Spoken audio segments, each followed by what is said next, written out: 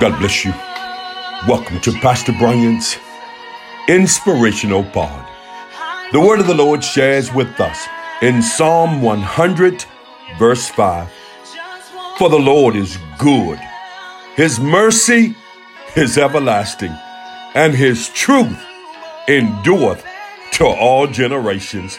Look, I've come to encourage you on today that regardless and in spite of what we're going through, regardless of this pandemic, regardless of racial tension, regardless of what's going on in our personal lives, you have to agree, God is still good to us. Look, one of the tricks of the enemy is to make us be consumed and polluted with all this stuff that's going on. We're not dismissing it. We're not minimizing it. We're not saying it's not really going on. But the reality is, regardless of what's going on in our lives, God is still good. The psalmist says he's good.